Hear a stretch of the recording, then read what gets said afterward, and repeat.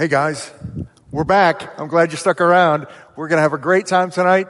And, I've been thinking a lot about this message because this is really something that I'm extremely passionate about when it comes to identity.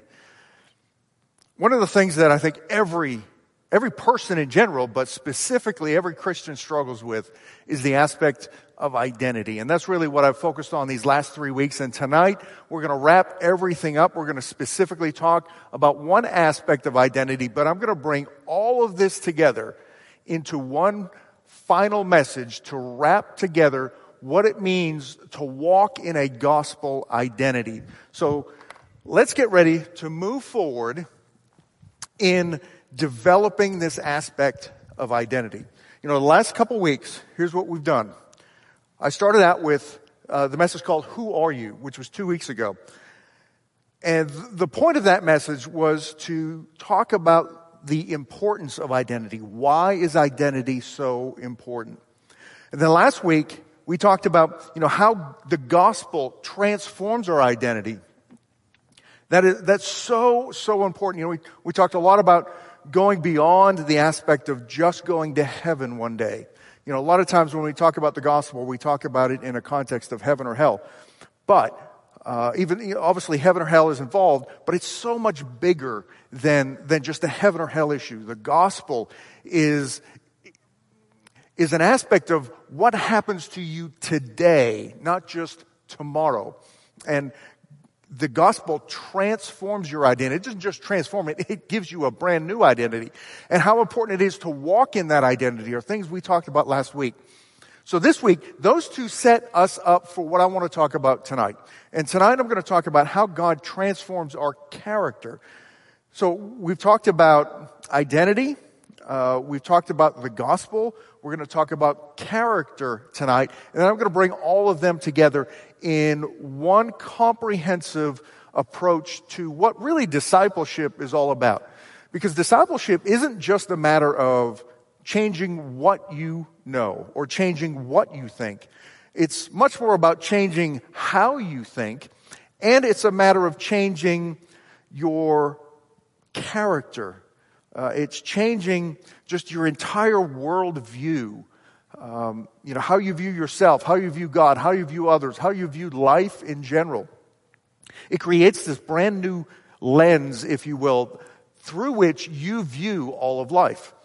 And it's that transformation that leads to a life of discipleship. And it's discipleship that leads you into the life of purpose for which God created you. So that's where I want to go tonight. There's a lot of things I'll recap, but it's all building blocks, if you will, to get to where we are. So let's open in prayer, and then we will get started on bringing all this together on how God transforms your character. Father, in Jesus' name, Lord, I just thank you. Lord, I thank you for the gospel of Jesus Christ. That is the power of God unto salvation, Lord.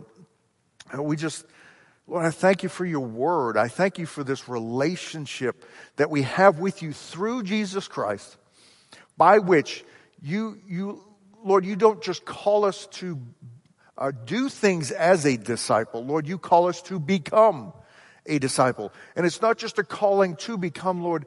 You have given us the means by which we can become the person you created us to be, the person you have called us to be, and Lord, the person who walks in that purpose, that God-given purpose, that kingdom purpose that will bring about the abundant life you promise. So Lord, tonight I pray for each and every person who's listening.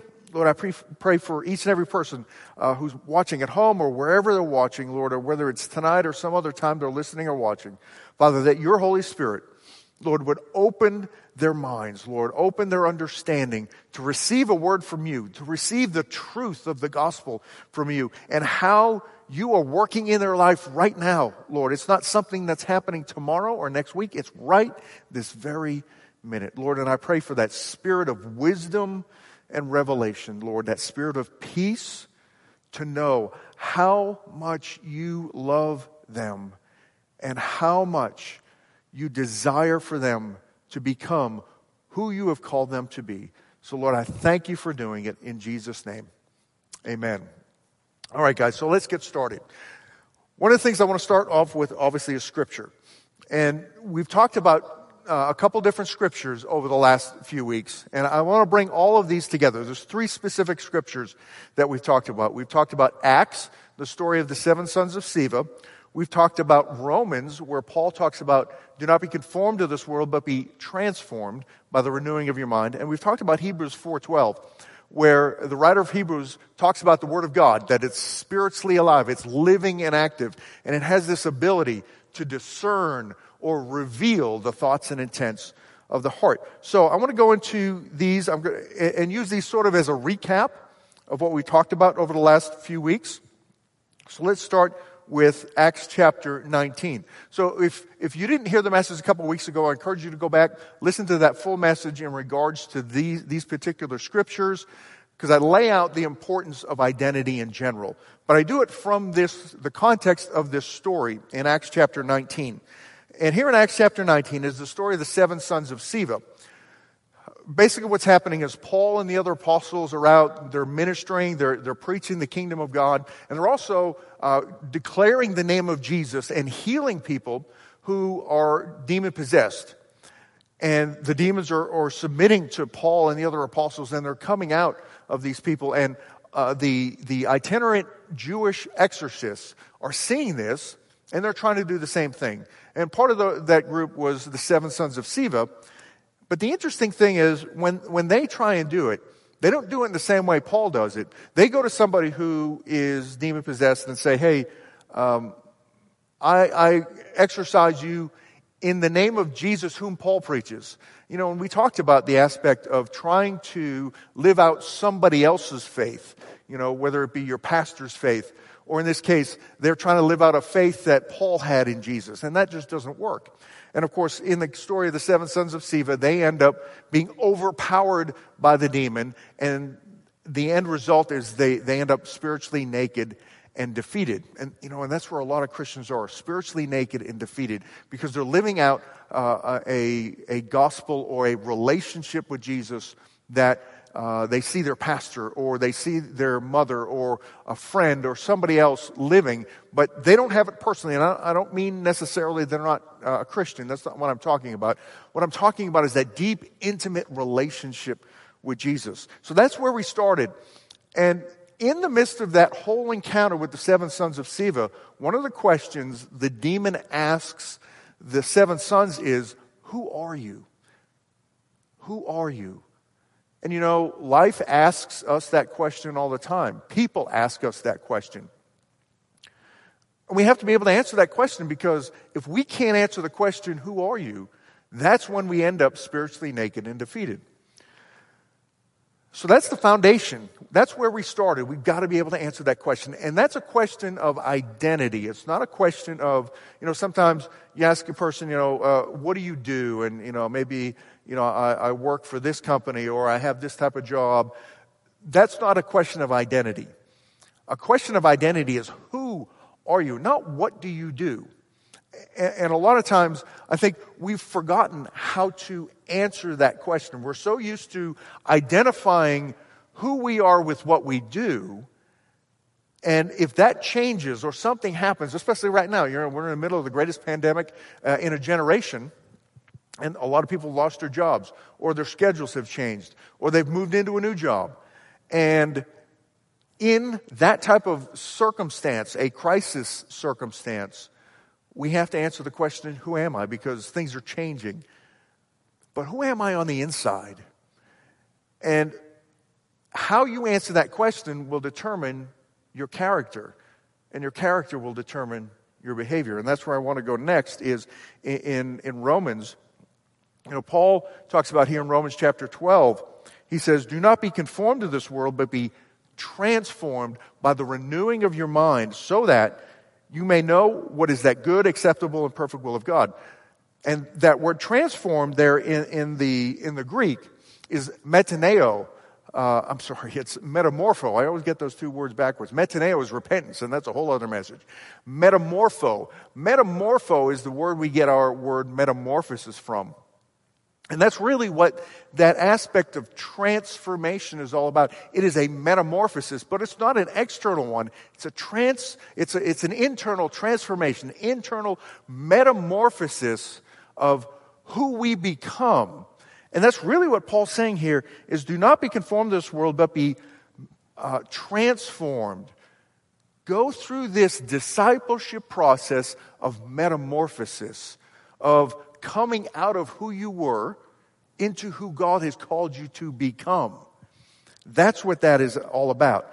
And it's through the process of renewing your mind, but it's more than just, as I mentioned earlier at the beginning here, it's not just about what you think, but it's about how you think.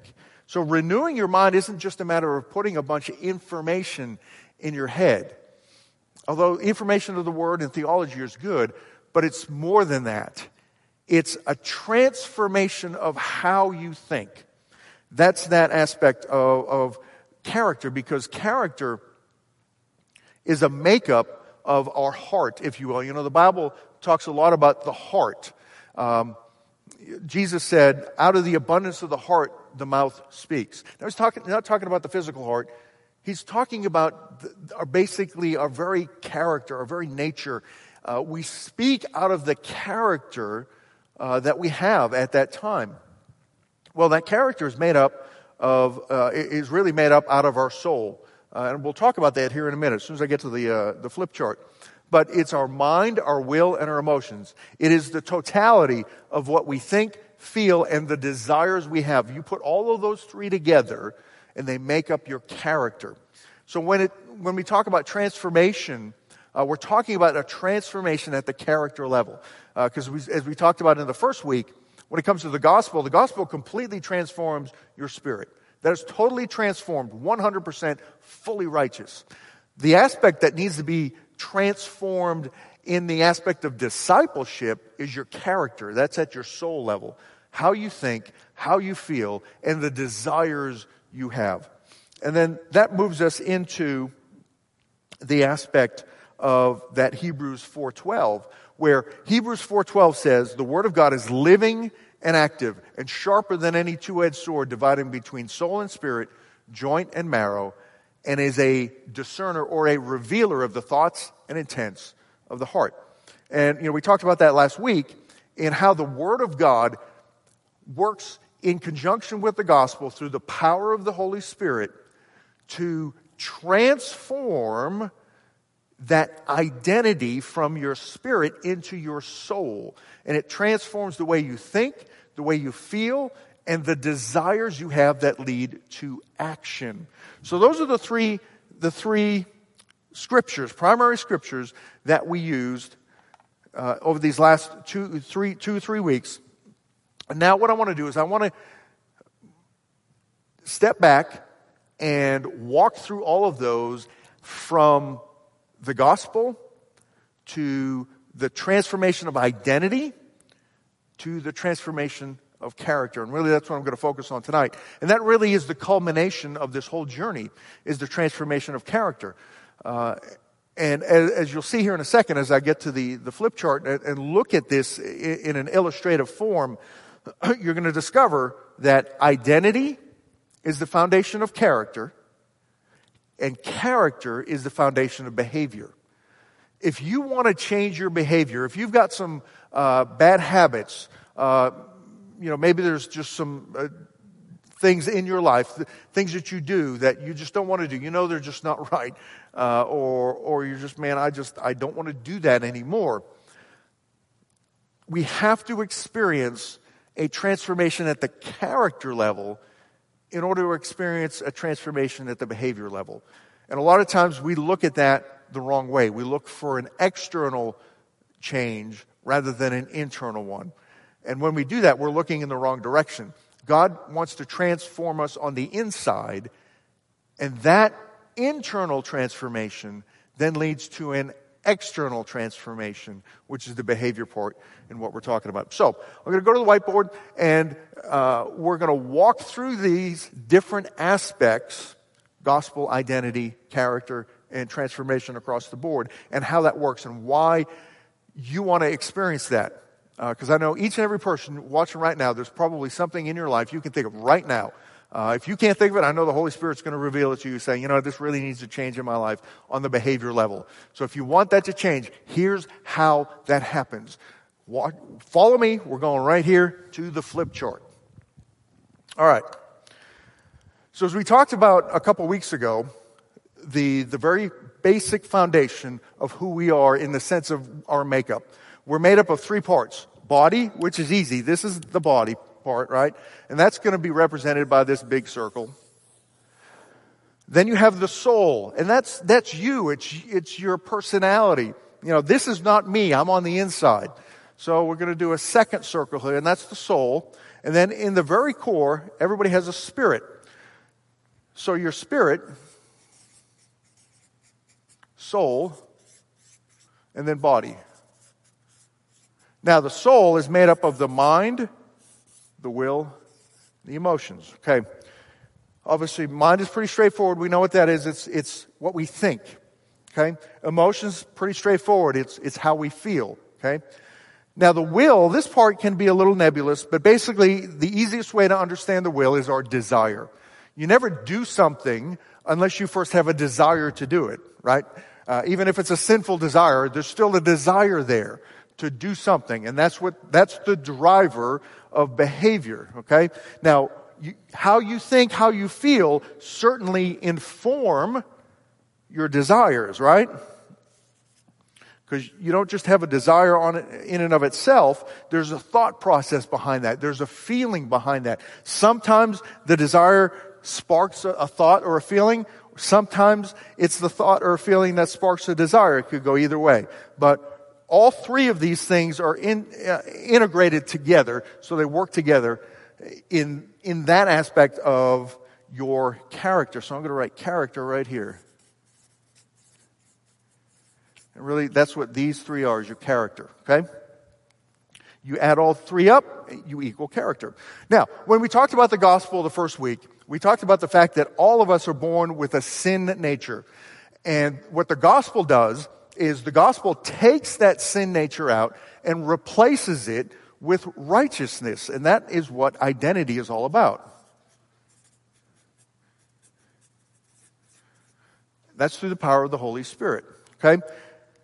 If you're a Christian and you have said yes to Jesus, your spirit is fully righteous and holy in God's sight. And that's what it means in the Bible when it says that the Lord sees you as complete and whole. He who knew no sin became sin for us that we might become the righteousness of God in Him. Right now, you are fully and completely righteous in Jesus' sight. And that is your identity. Your identity is not grounded out here. It's grounded right here. This is why the gospel is so important. This is how it begins to transform your identity. It literally takes out that old sin nature and replaces it with the righteousness of Jesus through the power of the Holy Spirit.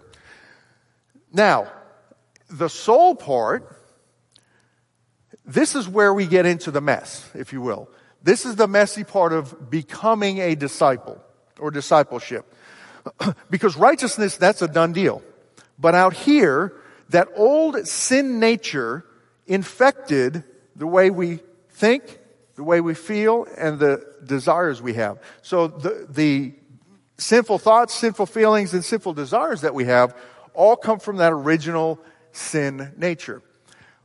When God takes that sin nature out, He doesn't necessarily take away the old thoughts, the old feelings, and the old desires. Sometimes He does, but I guarantee you, even for people who, you've heard the story that they were radically delivered from alcohol or drugs or smoking or whatever. Every person in that type of testimony has not had everything completely removed. I guarantee I've never met somebody who said, you know what? Not only did God take drugs, alcohol, whatever away from me, He took everything away from me and I'm walking a perfect life. They don't exist. Now, I don't mean they're being disingenuous in their testimony, but what I am saying is that you may hear that part of their testimony, but what you're not hearing is all the other stuff that they're still dealing with. Because all of us have something that we're dealing with, and that's the normal part of discipleship, and that's normal. So what we need is a transformation at this level. And we talked about the beginning of that last week, how the gospel begins to transform our identity and how that identity impacts the way we think, the way we feel, and the desires we have. The big part of that, of course, is the Word of God. I'm going to write Bible out here. I'm not going to spend a whole bunch of time on this. This is a whole different message. But it is so important as a Christian that you're in the Word of God every day. And here's why. It's the Hebrews 4:12 verse. We just talked about it a minute ago. Okay, Hebrews 4:12. All right. Hebrews 4:12 says the Word of God is living and active. It's like spiritual medicine. It's spiritually alive. And what happens is, as you read or listen to the Word of God, it gets in you and it starts feeding your spirit. The number one goal of the Word of God is not to inform you. See, a lot of us want to go here. We want the Bible to inform us at the mind level. Now, it does that, and there is information in the Word, there's theology, all that stuff, and that's great. You know, there's obviously nothing wrong with that. But that's not the number one goal. Remember a few minutes ago I said that discipleship and transformation are not about changing what you think. It's about changing how you think. And this is the number one goal of the Bible, is to transform you first, then to inform you. And how does it do that? The Word of God is living and active. So it's like spiritual medicine, spiritually alive. And it gets in you and starts feeding your spirit. The rest of that verse goes on to say, the Word of God is living and active, sharper than any two-edged sword, dividing between soul and spirit, joint and marrow, and is a revealer of the thoughts and intents of the heart. Okay, a minute ago we said the heart. Remember, we referenced the heart as the character. Okay, we know what the soul or the spirit is. Okay, it divides between soul and spirit. Here's the division. Okay, we know our spirit is completely righteous. Our soul is still infected with that sin sickness, or those old lies that we believe about ourselves, about others, the old lies that infect the way we feel and the desires we have. But the truth is right here. It's the fully righteous part. So there's a division between the two. The Word of God divides between those two and is a revealer of the thoughts and intents of the heart. What does it reveal? It reveals the sin, I'm going to use a little X here, for the sinful ways or the sinful thoughts, desires, and feelings that we have that are contrary to the truth. It divides between those two. So it's sort of like a spiritual x-ray. And it shows these sinful thoughts, feelings, and actions, or desires rather, that are contrary to the truth. It divides between, and it shows, it reveals. It's like a spiritual x-ray. God reveals this and brings those things to the surface. And in bringing those things to the surface, you now are able to identify what is true and what is a lie. Because oftentimes, you know, we're so used to thinking something, unless we see something that's contrary to that, we don't know that what we're thinking is wrong. But when we see that contrast, when we see that division between the truth in our soul and the lie in our spirit, all of a sudden, for the very first time, we have this x-ray to show, hey, there's a division here. There's something wrong. And that's what God wants to do, is begin to create this division between your character and your soul. Now, this is where a lot of Christians get tripped up. And this is why the gospel identity is so important. As God begins to reveal these lies, these sinful thoughts, desires, and feelings that are contrary to the truth, if you're not walking in the truth of the gospel identity, what happens is we take this spiritual x-ray from the perspective of God condemning us for having these sinful thoughts, feelings, or desires. You know, something will come up and go, man, you know, wow, am I a loser for thinking that. boy, am I a loser for having that desire. But that's not the point. See, the gospel identity means we're whole and complete. And it also means that it doesn't matter if we have these in the sense of we're worthy. Because condemnation, what happens is when I see something in me that I don't like or I know is wrong, the natural tendency is for me to condemn myself over it, or to allow it to be a commentary on my worth. If I was a really good person, I wouldn't have this. Or I wouldn't feel this, or I wouldn't have that desire. And that's a lie. God does not reveal these things to condemn you. He's saying, I've already made you worthy, but we still need to get some stuff out. It's like going to the doctor, and the doctor does this x-ray, and he puts it up on the whiteboard, that lighted board on the wall, and he or she says to you, hey, there's something in here we need to get out. But the doctor doesn't come to you and go say, hey, you're a loser. You got something here, something on your spot on your liver. What's wrong with you? They don't do that. If they do, you need a new doctor. Their job is not to condemn you over it, but to bring healing in your life. And that's what God wants to do. These spiritual sin natures, if you will, or lies that we believe in our character flaws, if you will, God already knows they're there. He sees them. He brings them to the surface through this revelation of the Word of God. This is why the more you get into the Word, the more you begin to see this division and see these lies and see the sinful nature that's still within your soul. But you have to be walking in the gospel identity in order to be able to walk through that. Because if you're not walking in the gospel identity, what's going to happen is you're going to shrink back from that because you think it's a commentary on your worth. But it's not. And the gospel identity will walk you through, not just to, but through that process of God healing you from that. But you've got to allow God to do that. And this is what we talked about last week, is getting to the point where God can transform your character. And that's really what I want to get into next. That's the foundation. Identity, the importance of it, how the gospel gives us a new identity. So let's talk about this process by which God transforms our character. The sin nature that infected our soul creates in us these old thought patterns, feeling patterns, and desire habits. And I mentioned a minute ago, they're character flaws. And it's really those character flaws that become the foundation of behavior. If there's a behavior going on out here that you don't like or needs to change, it is grounded in a character flaw. Meaning, there's some sort of thinking pattern, feeling pattern, or desire pattern that's taking place at the level of character that is driving you to take these sinful actions. The only way to change the sinful action is to experience a transformation at the character level.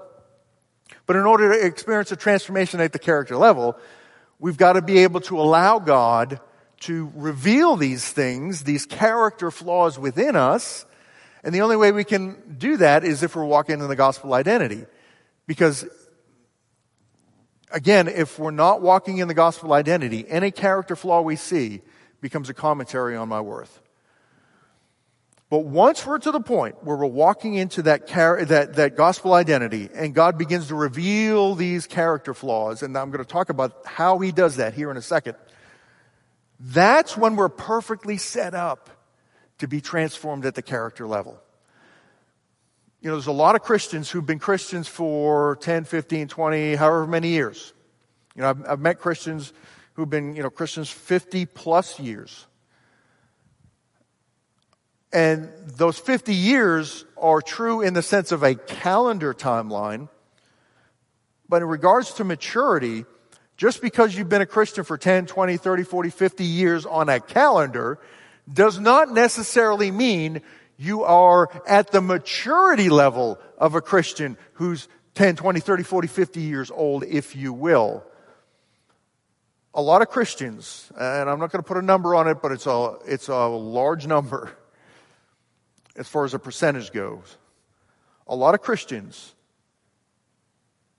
are really somewhere in the neighborhood of being 2 to 3 years old when it comes to spiritual maturity. Now, calendar-wise, they may have 10 times that. But when it comes to spiritual maturity, really it's only 2 to 3 years old. They've just repeated that second or third year over and over and over. They get stuck at that level. The reason they get stuck at that level is because they're not fully walking in the gospel identity, and they're not allowing God to transform their character. Because when God begins to transform your character, He has to reveal these sinful natures or these sinful character flaws. And if I'm not walking in the gospel identity, I'm going to pull back from that. I'm going to shy away from that revelation because it becomes a commentary on my worth. So I get stuck. And I end up living life in this cycle of being stuck at 2 or 3 years old, and I just can't seem to get out of it. And I don't know what's going on. Why? I'm going to all these Bible studies. I'm going to church every Sunday. I'm doing all the religious things, but I can't seem to grow. I can't seem to move forward. If you're in that category, this is for you tonight.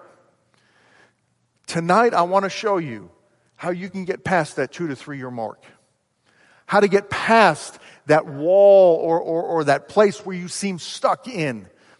But I'm going to warn you right now, it's not easy. The journey to become a disciple, Jesus made it very clear. He called it the narrow road. He said, wide is the road, and many are on it that leads to destruction.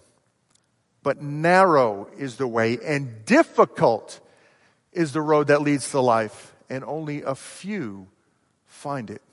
And that narrow road is the road of transformation. So let's talk about that narrow road. If you're in that 2 to 3 year stuck mark, tonight, this is how you can get out of it. By allowing God to begin to move you forward again on that transformation road, on that narrow, difficult way, but it leads to life. So here's how this works. Okay, number 1, of course, is the gospel. Number 2, you've got to be in the Word. So if you're not in the Word of God consistently every day, that's your number 1 step right now. The next step you need to take is getting in the Word. Here's why. As you get in the Word gets in you, and it begins to divide between soul and spirit. It begins to reveal the lies that you believe, the lies that you feel, and the sinful lies that lead, or the lies that lead to sinful desires. You have to have that revelation. You cannot skip that process. It's like going to the doctor again, and the doctor says, hey, you've got this thing inside you. I need to go in. We have to do some surgery to get it out. God has to do spiritual surgery on us to get this stuff out. That's why we have to be in the Word of God every day, because it begins that process. As we get into the Word, it begins to reveal these things. And I'm telling you, it's not easy. And you have to remember, as God begins to reveal these character flaws, it's not a commentary on your worth. You, right now, if you're in Jesus, are fully whole and righteous in His sight. So we get in the Word. It begins to divide between soul and spirit, and it begins this process of character transformation. I want to tell you a quick story of recognizing this transformation. Because a lot of us don't recognize it. We miss what God's doing. Then I'm going to get into the specifics of how God uses all of your life to do this. Gosh, this was probably 5, 6, maybe 7 years ago. I was with a group. We were invited to another church that had a ministry that ministered to women coming out of a drug background. It was sort of a rehabilitation ministry. So we were invited to their church service that night, and at the end of the service, we had the opportunity to pray with all the women. So we're going down the line, and we're just praying over all the women. And I remember coming to this one lady, And, I'm just praying for her, and she was very transparent. And she said to me, I've been here for about 6 months, and I'm struggling. Right now, she said, I just want to run out those doors and go back to the drugs that I was doing before I came here. She said, I have that desire to still do that. And I'm just such a loser because of it. I don't want to do that anymore, but I still have this desire, and I just can't seem to get rid of it. And she was really beating herself up over it. And she felt condemned because of that feeling or that desire to go back to the drugs that she had come out of. So I said to her, well, 8 months ago, when you were wherever you were, before you came here, you were out on the street doing whatever you were doing the drugs you were doing. I said, 8 months ago, if you had this desire you had right now, would you have gone and done whatever it is you wanted to do? She said, oh, yeah. I would have gone off, I knew where my dealer was, gone to my dealer, and I would have gone and done my stuff. I said, okay, so you would have done it, and would you have any sort of conflict in you over doing it? Would you have felt any resistance? She said, no, I never felt any resistance. I did it, and I just did it. There was no resistance. I said, okay, so right now you have that same desire, but there's resistance. Why is there resistance? And it was like this light bulb all of a sudden just went off in her head, and she dawned on her for the first time. She's looking at the wrong side of the coin. She said, holy cow. She said, I've been so focused on this desire that I've had for so long to go and do drugs. It never dawned on me that all of a sudden now I have a desire not to do drugs. I said, where did that desire come from? And that's when she, for the first time, began to understand she was experiencing transformation. But in this whole aspect is she still had that old desire. And a lot of us have old desires. We have old feelings. We have old thoughts. And too often we allow those thoughts to become commentary on our worth. But what we forget to realize is there's a new thought. There's a new feeling. There's a new desire that's coming in behind it. And we're not out doing the thing as we have this wrestling match. And a lot of people beat themselves up over the fact they're having this wrestling match. But the reality is the wrestling match is the reality of the fact that there's a new person in you that's saying, hey, this thing, this desire, this thought, this feeling you have is no longer compatible with the new identity you have. And I want you to catch this tonight. The reality is, if you have a struggle going on, I want you to stop focusing on the negative side of it and start focusing on the positive side of it. This struggle is good. Because what's happening is God is building in you a new person who is incompatible with those old desires. And that new person is the one struggling with the old nature. But you have to see that division. Remember the division between soul and spirit. And that revelation of the thoughts and intents of the heart. Yes, you have that old sinful desire. But you also have this new desire. You have this new person, this new identity in you right now that is fighting against it in a way that you can't do on your own.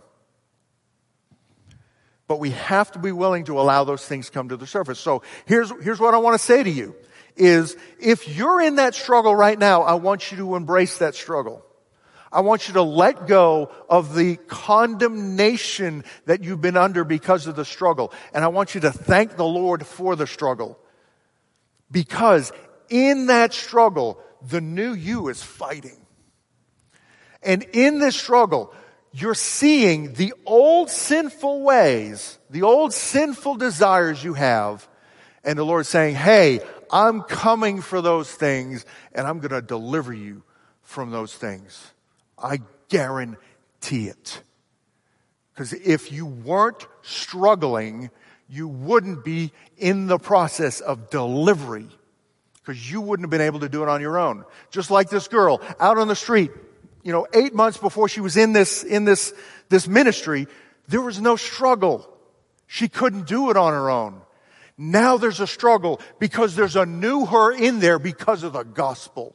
There's a new you in there right now that God is building up. Let me give you a kingdom principle that goes right along with this. In the kingdom of God, victory comes before the battle, not after. Well, you say, well, where's that in the Bible? I'll show you exactly where it is. It's in Joshua chapter 6. In the story of the defeat of Jericho, Joshua and the Israelites are getting ready to go up against Jericho. And the Lord comes to Joshua and says, I have given Jericho into your hands. He didn't say it after the battle. He said it before. That's the kingdom principle.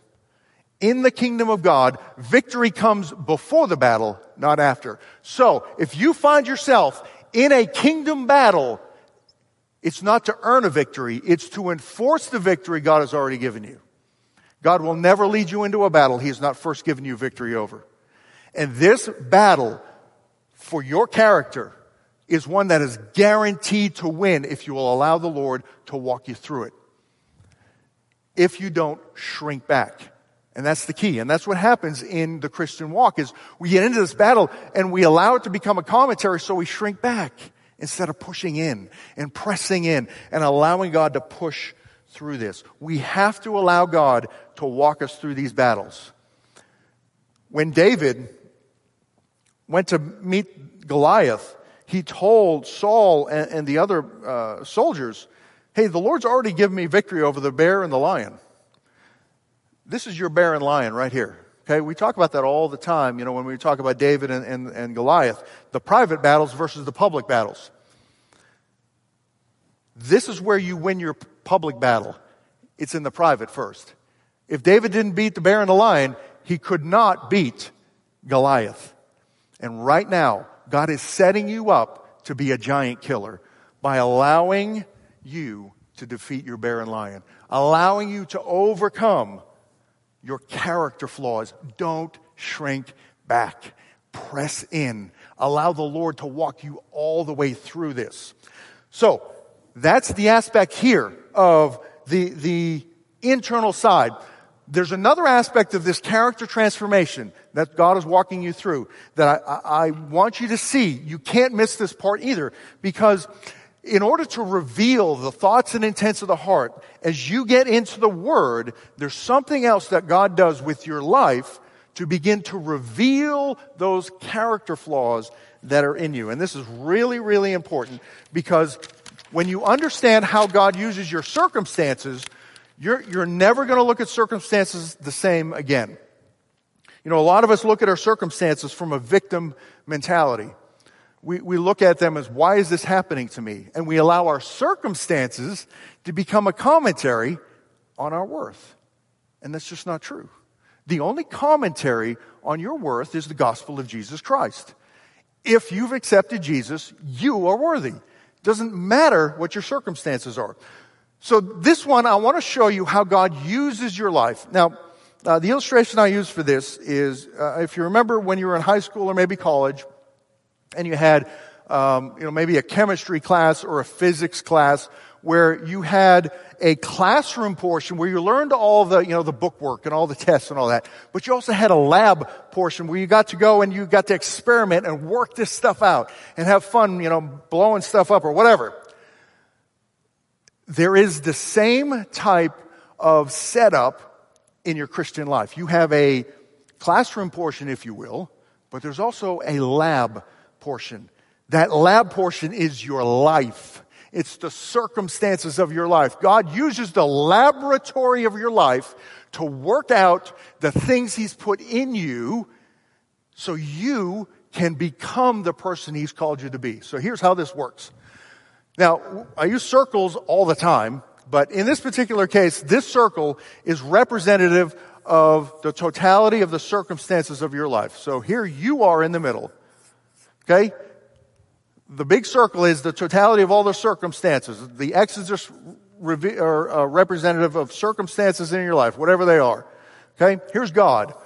Now, I don't put God outside your life in that He's outside your life. What I mean is God is sovereign over your entire life. And God either authors, I'm just going to put an A up there, or allows everything that's going on in your life. Okay? He either authors it or He allows it. And the Bible is very clear that there is nothing that occurs that God hasn't either authored or allowed. Okay? So all these circumstances are occurring in your life.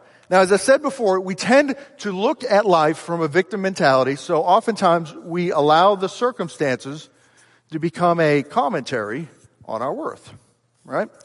These things happen. Why did they happen to me? Because I'm a loser. If I was a good person, I wouldn't have all these things happen to me. Well, that's just not true. So first of all, we got to understand that these are not just random life happenings, okay? They're either authored or allowed by God. And as I said a few minutes ago, in regards to battle in the kingdom, the kingdom principle of battle, that God will never lead you into a battle that He has not first given you victory over. God's never going to allow circumstances in your life to defeat you. Now, He will allow circumstances in your life to reveal things in you.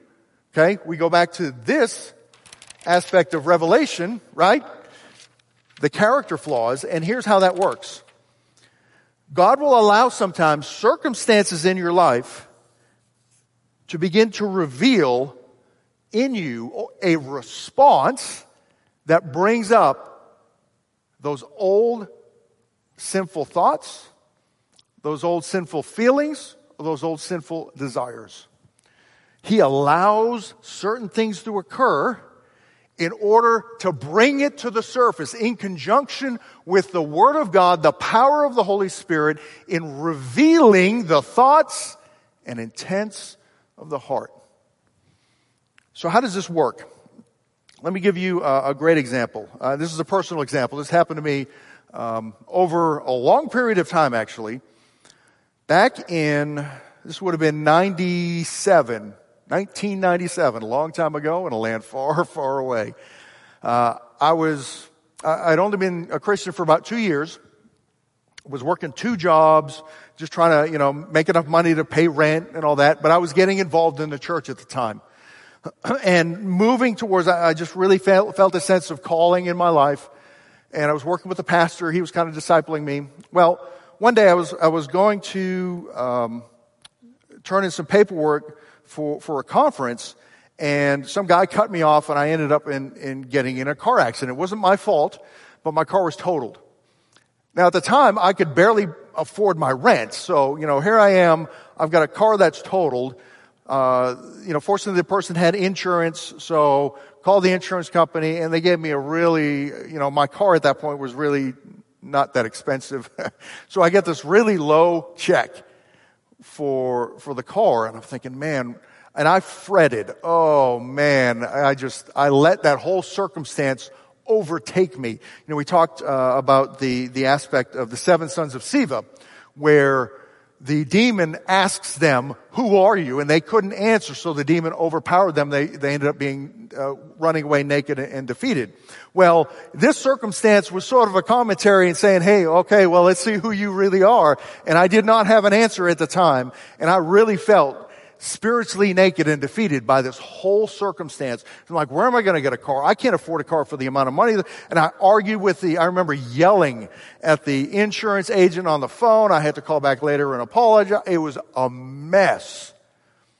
Well, eventually, the Lord put a couple people in my life and orchestrated a pathway to a former evangelist who sold me a car for like half what I got for my insurance check, and it was a beater of a car. I'll tell you that right now. It was a beater. It was probably the worst car I've ever had. But I had that car for about 4 years. It was held together with duct tape and glue, but it got me from Florida when I moved out here to Texas. I don't know how it happened, but the Lord hooked me up with a great mechanic up here, and he used all the duct tape and glue he had until I finally had to get a new car. So it all worked out. Well, about 6 years ago, I was going to a doctor's appointment, and I was driving down Rosedale. And I was stopped in a line of cars at a stoplight, just stopped waiting for the light to turn green rather. And I just happened to glance in my rearview mirror, and I see this car coming at me full speed. No intention whatsoever to brake. Fortunately, I saw it coming because, when the world turns upside down, I knew what had happened. And sure enough, this will tell you how fast this lady was going. She plowed into the back of me, pushed me into the car in front of me, pushed that car into the front of them. So it ended up being a 4-car accident. My car totaled. I remember when I got out of that car thinking, oh man, I really do not have the money to go out and buy a new car. Immediately, I remembered 1997. And I thought, you know what? I've been here before. And this time, I'm not going to act like a victim. And sure enough, within 3 weeks, the Lord provided a car for the exact amount of money that the insurance provided. No car payments. I actually just ended up getting rid of that car because it finally died on me. But that car lasted me 5 years. But this time, I remember getting out of that car going, the Lord's going to deliver me. I know it. And I'm going to position myself this time not to allow those old desires to get overwhelmed, those old feelings to get mad and angry at the insurance. None of that. And I just allowed the Lord to walk me through it as a victor this time. So this is what happens in our lives. It may not be the exact same circumstance like that, but there are going to be circumstances that the Lord brings up, and it's going to bring up these old desires, these old patterns that we've lived through. But this time the Lord's going to give you an opportunity to overcome it and to walk out of it and walk through it with your gospel identity rather than your old sinful desires, old sinful feelings, and old sinful thoughts. Here's the thing, God does this throughout our entire life. That never goes away. The Bible says that the Lord takes us from faith to faith and glory to glory.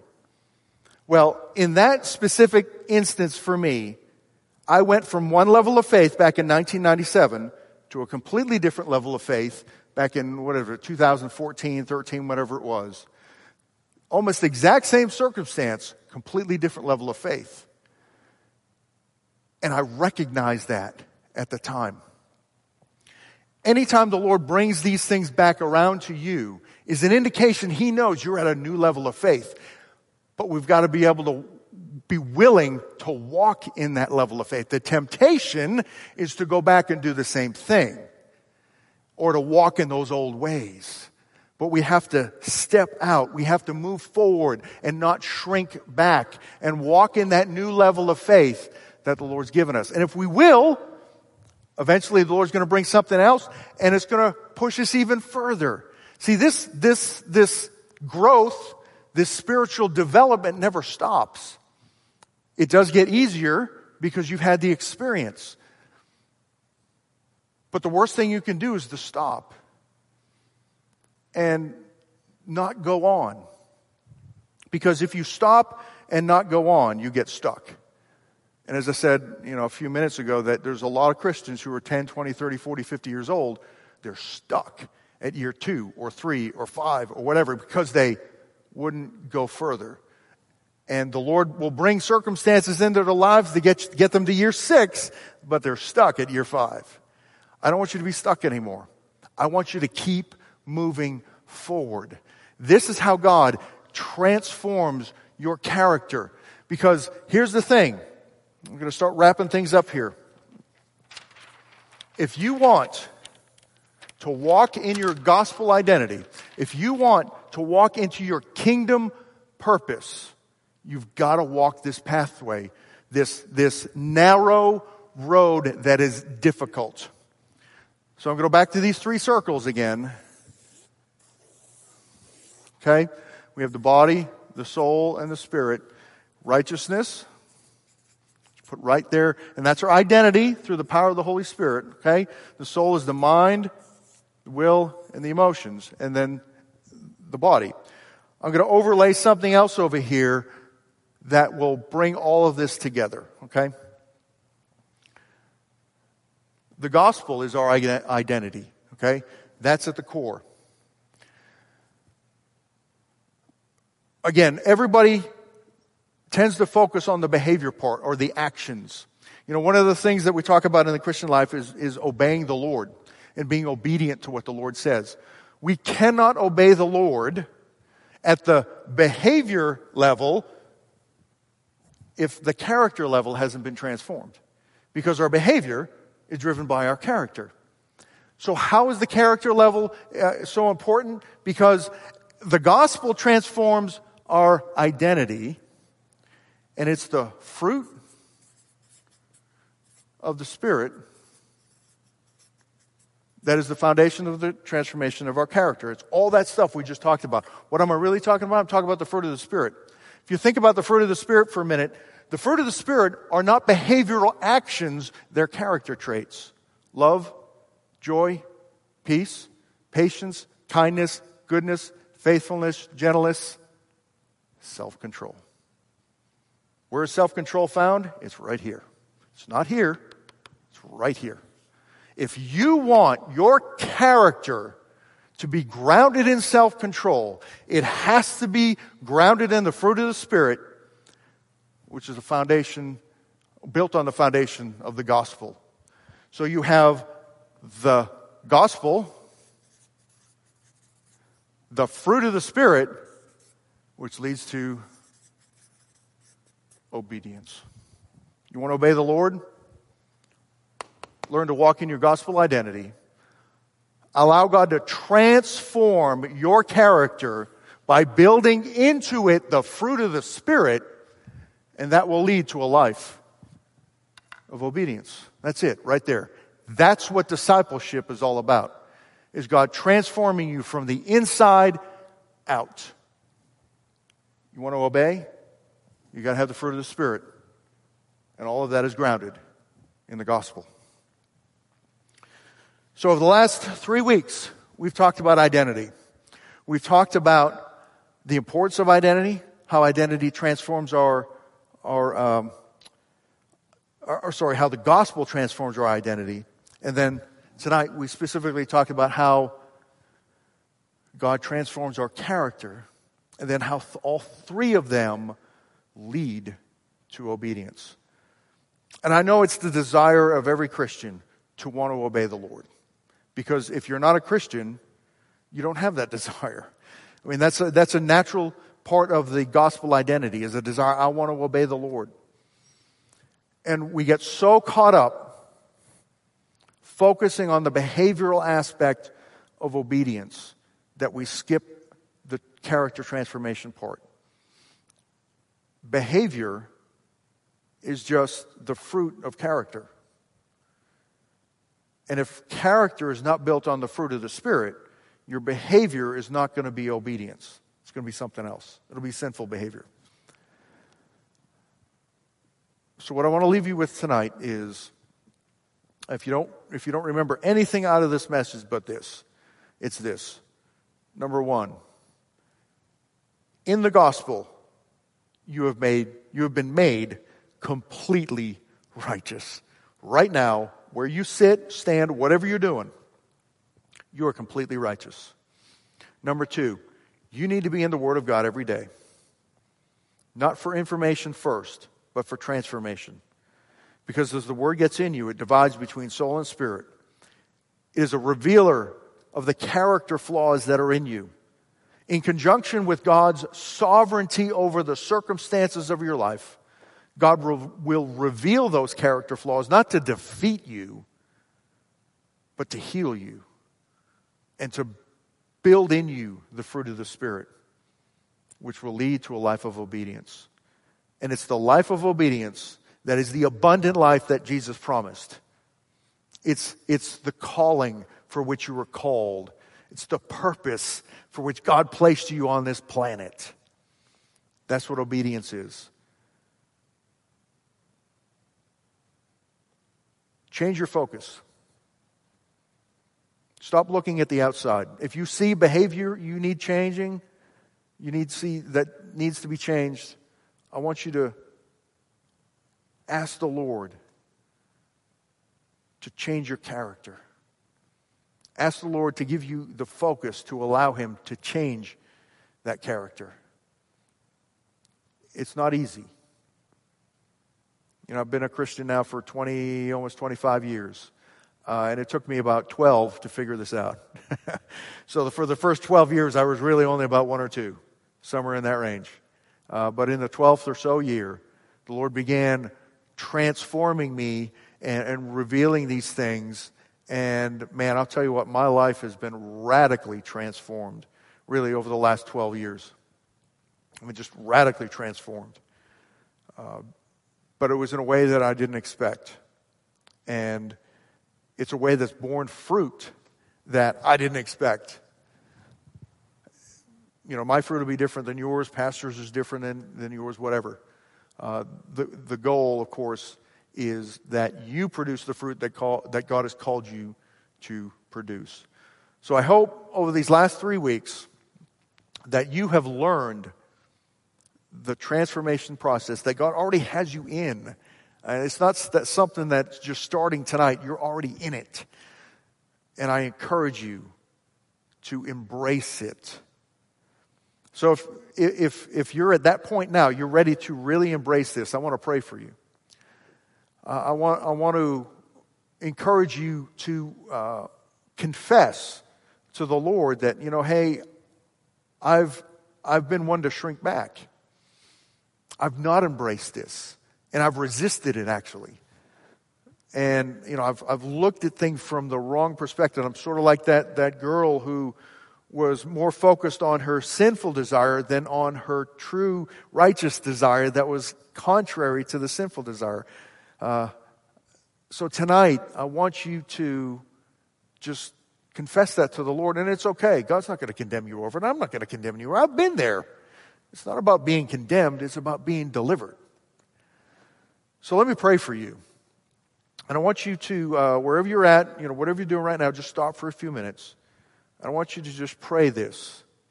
Pray with me and allow the Lord to position you to be transformed. Let's pray.